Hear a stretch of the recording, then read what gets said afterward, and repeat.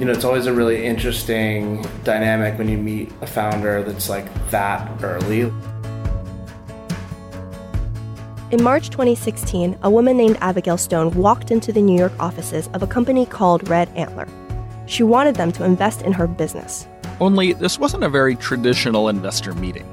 She literally just had an idea. She didn't really have a product, she hadn't raised any money, she didn't have a co-founder. It was also different because Red Antler isn't a traditional startup investor. Right. It's a branding agency that brags on its website, quote, "We've launched more businesses than anyone else." Red Antler owns shares in about 80 startups, and about half of Red Antler's business comes from people like Abigail, founders who haven't officially launched their companies yet. Investing in startups is a famously risky business to get involved in, but if you back the right companies, you can make a lot of money.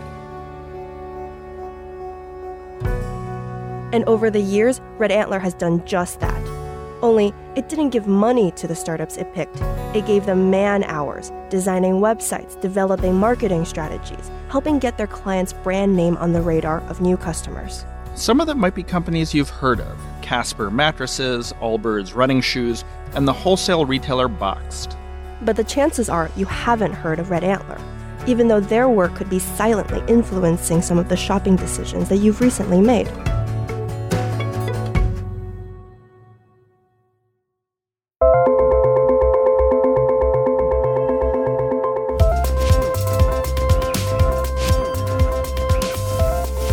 Hi, I'm Brad Stone. And I'm Jing. And this week on Decrypted, we're taking an inside look at the way some new e-commerce startups are preparing for launch. Silicon Valley lore is full of stories of startups that grew out of some Palo Alto garage. But today, a handful of branding agencies, like Red Antler, command a lot of influence behind the scenes, shaping brand new companies before they make their first sale. And here in New York, new e-commerce companies are appearing all the time, and it's getting harder to grab customer attention. It's part of the reason branding agencies are in such high demand, as well as the fact that many of these companies will collapse if they can't find enough customers quickly. So just how much power does a firm like Red Antler really wield? And what's so special about being able to work with them? Stay with us.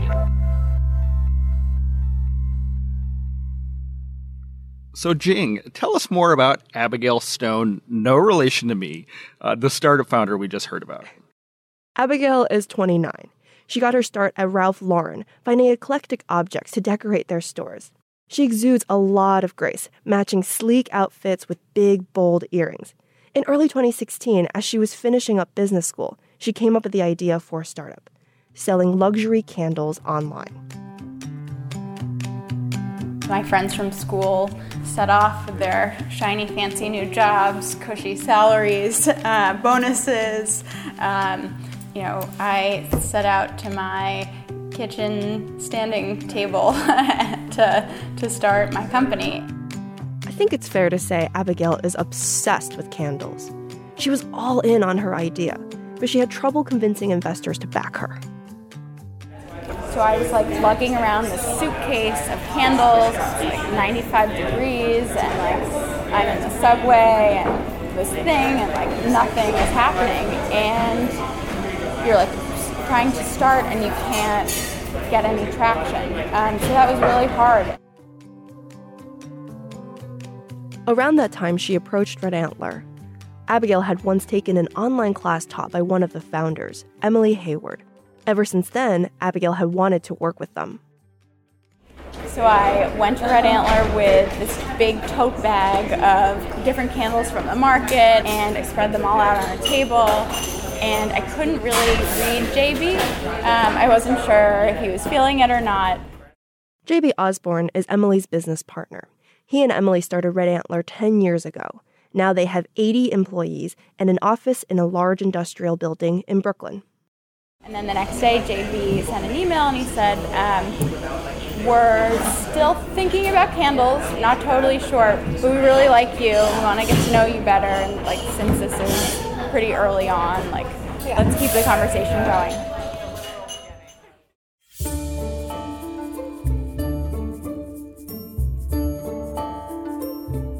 What was the initial sort of skepticism, right? Yeah. So I remember this part because This is Emily here. I remember JB said to me, I want you to meet this founder. I absolutely love her, but are candles enough to launch a business around? I mean, that's my initial reaction, too. Are luxury candles really a thing? You know, I felt the same way at first, too. But yeah, they're actually a thing. How much do they cost? At the high end, a candle can cost about $100. Wow. The only candles I buy are those blue tinted Hanukkah candles, and they cost $12 at Walgreens. It's because they don't have the luxury scent. Candles are actually about a $3 billion business just in the US, and it's growing. And the high-end candle category is growing the fastest. Abigail thought she could make candles that looked and smelled just as good as those, but sell them at a better price. JB and Emily might sound strangely critical for a branding agency vetting a potential client. In most cases, it's the client who picks the agency, not the other way around.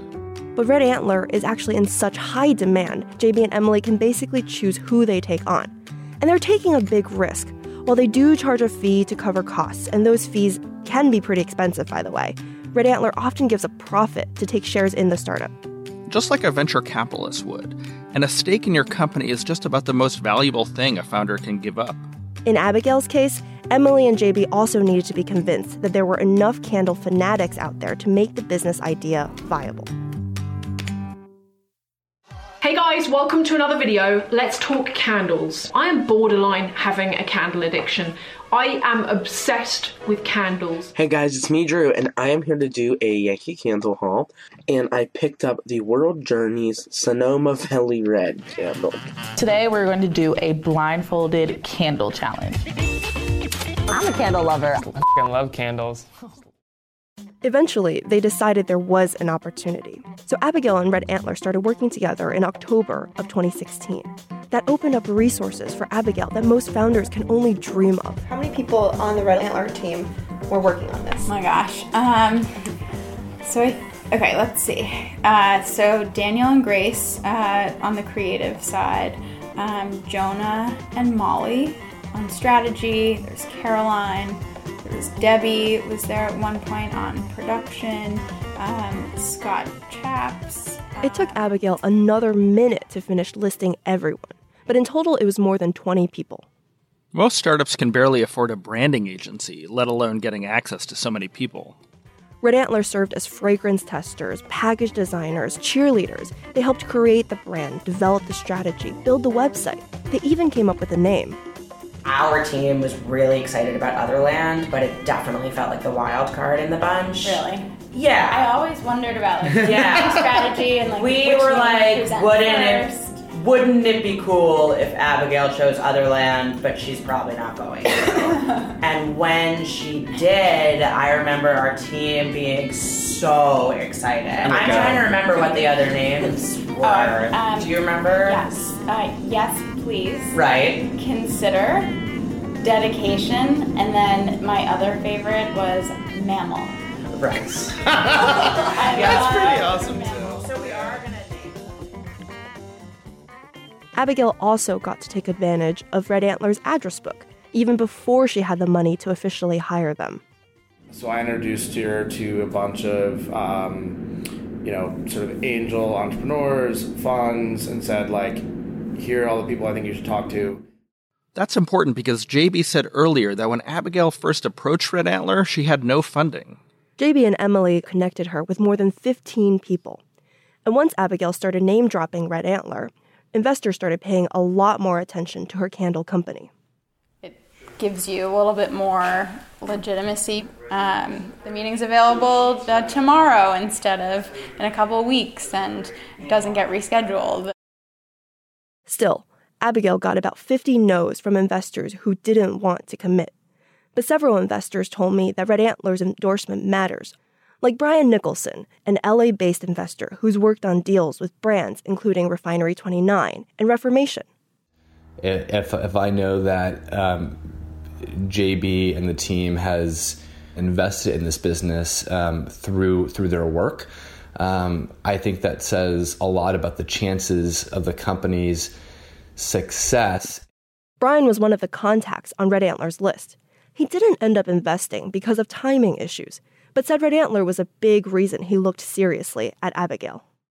Had I met her without knowing that Red Antler was behind her, and secondly, not being able to see the kind of visuals that they helped her create, I would be skeptical on the ability to disrupt the candle category. After about 6 months, Abigail had backing from a Venmo co-founder, founders of plus-size brand Dia & Co., and all 5 founders of the mattress company Casper, one of Red Antler's existing clients. Jing, Red Antler's role here sounds a lot like an incubator, like a Y Combinator more than a branding agency. Right, a program where startups apply for the chance to work with mentors and meet investors. Except you don't usually hear about branding agencies offering these kinds of services or getting this involved. Helping startups fundraise, preparing the slides for investor presentations, and brokering intros in the first place. That's becoming a key service Red Antler offers. And not just Red Antler. I mean, there are other agencies I've heard of. There's one called Gin Lane that launched the razor brand Harry's, for example. We've helped out with a lot of investor decks. In many ways, the investor deck is the perfect microcosm of the story of the brand. But Red Antler has gotten pushback from startup investors who think the agency is overstepping its role. As we got to know more VCs, they were like, yeah, that's nice. Why don't you stick to what you're good at? One investor told me he didn't think Red Antler should be taking equity on top of charging for their services. I think their opinion was just there's no way that we could understand how to do it, or that our deal flow would be good enough, or that whatever their selection bias, like you name it. Others said the firm has a reputation for being expensive, so startups that ultimately fail end up with buyer's remorse after spending upwards of hundreds of thousands of dollars for the service. But several people conceded that Red Antler gets to take shares because they just have that much leverage. They have their pick of new clients and limited slots to fill. Jing, were you able to find out how much equity Red Antler is able to negotiate? Yeah, I asked JB about it. Can you share the range of equity that you would typically take? Jing, love it. Yeah, I mean, it really ranges depending on the stage of a business, how we're involved, what we're delivering, but generally we're taking positions anywhere from like 1 to 5%. Taking equity is definitely unusual, but startups do sometimes give up shares in exchange for services like PR or legal help. And it's not like venture investors always get their bets right. E-commerce is a notoriously difficult sector to succeed in. Several earlier e-commerce startups that got a lot of hype and raised a lot of money from experienced tech investors have collapsed. All that easy money fueled fast growth, creating a grow-at-whatever-cost mentality, and the startups couldn't keep up. Like Fab.com, once valued at $1 billion, but sold in 2015 for only $15 million. Or Gilt Group, sold to Hudson's Bay in early 2016 for $250 million. That's just a quarter of what it was once worth. I don't think VCs are trying to screw up those businesses intentionally, but the reality is, like, if someone gives you $1 million and says, like, go, like, do what you want with it, and you spend it, and you're like, cool, like, but now I need $2 million. It's like a drug, and they learn to operate as a company that has the means to do things that they maybe shouldn't be doing. Red Antler's former client, One Kings Lane, an online furniture store, they went through just that kind of experience. One Kings Lane is probably one of the biggest flops in Red Antler's portfolio. I think it was the first thing we ever worked on that was a household name. In 2014, One Kings Lane raised $112 million from investors at a valuation of $900 million. But less than 3 years later, the company sold to Bed Bath & Beyond for only $12 million. A whole bunch of money started pouring into these fast-growing e-commerce businesses, but it was all based on off-price merchandise and discounted pricing, which was great for the customer, but there wasn't much margin. There was no way to become the billion-dollar business that it was sort of promised. So venture capitalists have started to reevaluate their approach to e-commerce investments. At the same time, other investor types, private equity firms, family offices, have also started backing some of these emerging brands. And flops like One Kings Lane haven't deterred startups from wanting to work with Red Antler. JB says they advise companies to become profitable sooner and make sure the business has decent margins. The biggest challenge is it's just getting harder to stand out. I mean, here in New York, we're seeing an explosion of tiny e-commerce brands, and they're all competing with each other on price and for a piece of the customer's attention.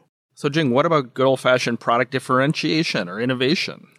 Red Antler told me that increasingly these companies are actually copying each other's business models. So it's your brand and your marketing strategy that helps you differentiate. I mean, think about how many mattresses in a box have popped up since Casper started up in 2014. This is, it's a candle. We didn't reinvent the candle. We made some choices along the way that came with a lot of thought and make it a little bit different, but it's a candle. So really, differentiating it with this brand experience is kind of all we can do in the category. But there's no guarantee a slick website and some cool images will be enough to make Otherland a success. Coming up next, the luxury candle seller Otherland officially launches, and we'll see whether the brand that Red Antler built is enough to help Abigail's company cut through all the noise.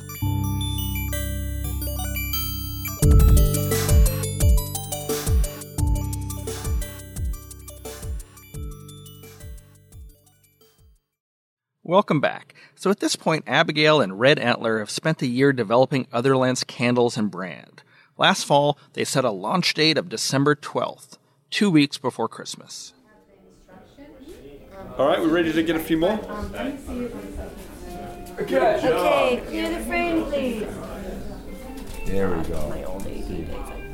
It's not a dream. How are your knees? It was crunch time. One of the last pieces was an elaborate 4-day photo shoot at a stylish Brooklyn townhouse in November. Because it's e-commerce, you can't rely on the scent. Right. The scents are incredible, and that's what's going to get someone to come back. But we had to draw them in through something else. We needed the candle itself to be an object of desire without ever having smelled it.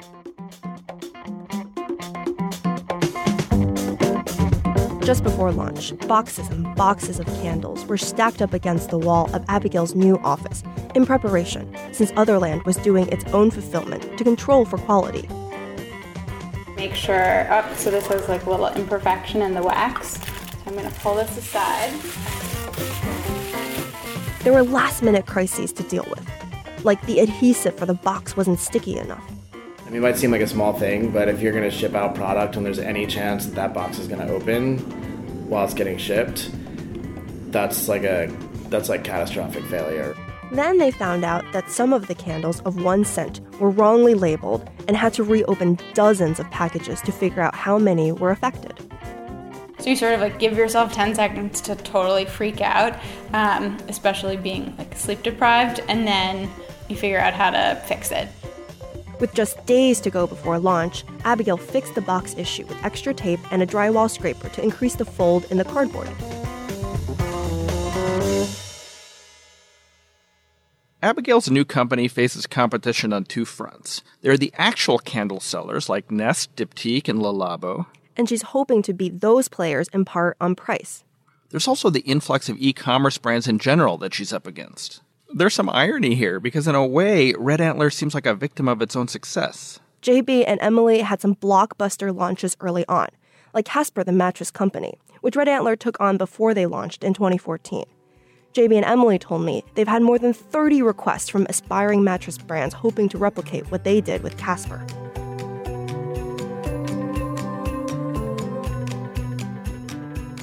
I checked in with Abigail the day before launch.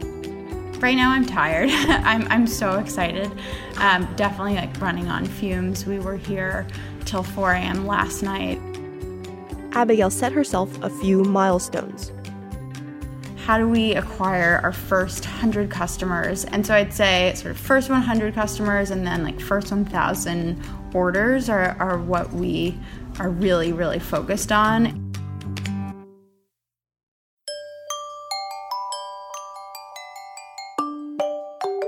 Finally, on December 12th, Otherland went live. I was excited after all these weeks of following Abigail, attending the photo shoot, a planning meeting, to finally see what the website was like. I'm looking at it now. There's a big photo from the Brooklyn townhouse with a very handsome Shar-Pei featuring prominently in front of an old marble fireplace. Once Otherland went live, marketing became all important. Abigail needed to start reaching potential customers. But ideally without having to pay for promoted posts or search ads. That's why Red Antler and Abigail worked for months just on the box. It is your customer's introduction to the brand. Ideally, it's something that's so fabulous and exciting and engaging that it might be filmed on a camera. And ideally not just filmed on camera, but posted to social media, posted to the internet. I have to say, Jing, I was sort of ready to be a little cynical about Red Antler's kind of impact on an e-commerce company like Otherland, but it's clear to me like how much work had to go into launching a brand and how little Abigail came with when she had this idea. I think it's an evolution of what is required for e-commerce, right? 5 years ago, you can have a simple looking website with not very much content, and you can still make good business out of it. But consumer expectations have totally changed. And the other thing that's changed is like all the basics are already done, right? You can get cloud storage with Amazon. You can have Amazon's fulfillment centers run your business. And so like the differentiator piece is really this branding. Like how do you stand out amid the crowd? It's no longer going to be like the technical stuff or the supply chain stuff. So maybe it is sort of Red Antler's time. Exactly. I mean, anyone can do it. How do you think they do when it comes to like product number 2 or taking a company like Otherland from this launch experience into the next phase of its business? Well, so what they told me is that they're really, really good at the launch, figuring out the initial brand strategy. The operations, as the company grows, they get less and less involved. The other thing is, they obviously were very involved in the launch of a company like Casper, the online mattress maker. But like so much of success in this space after you get past the launch is like this sort of grisly battle over search ads, paying for people to view your content, outbidding your rivals. Like if Otherland is successful, there might be more luxury candle sellers online. And so, these businesses tend to mature and Red Antler, might have to get its hands dirty. So, Jing, we're now recording this in late January. Otherland launched about 6 weeks ago. How's Abigail doing? We've seen some great press coverage. People are excited about the brand, the products, for all the reasons that we're excited about it. A lot of engagement on social. The stuff that I think is really critical at this stage of a business is orders that are exceeding your expectations, which is happening. When I spoke to Abigail before she launched, she told me she was watching for how quickly she could acquire 100 customers. Now, she says she's almost at 1,000 customers, and she sold more than 1,000 candles. What we saw that was really exciting were that people who bought the first couple of days, then a lot of them then came back and purchased gifts, or if they'd gotten 1 scent, they would get another scent or a 3-pack to try more. Abigail said return customers is actually the metric she's most focused on. So how many of our customers have come back and placed a second order, a third order, a fourth order, a fifth order? We've had a couple of those. So it sounds like these first critical weeks have gone relatively well. It seems so, but Otherland is still at the very beginning of its life as a company. Success ultimately is getting to a place where you start seeing Otherland in your friend's apartment, your friend's home, or in a restaurant, in a hotel. And to get there, Abigail will need to keep winning over new customers and keep the old ones coming back. It usually takes years for companies to start making a profit.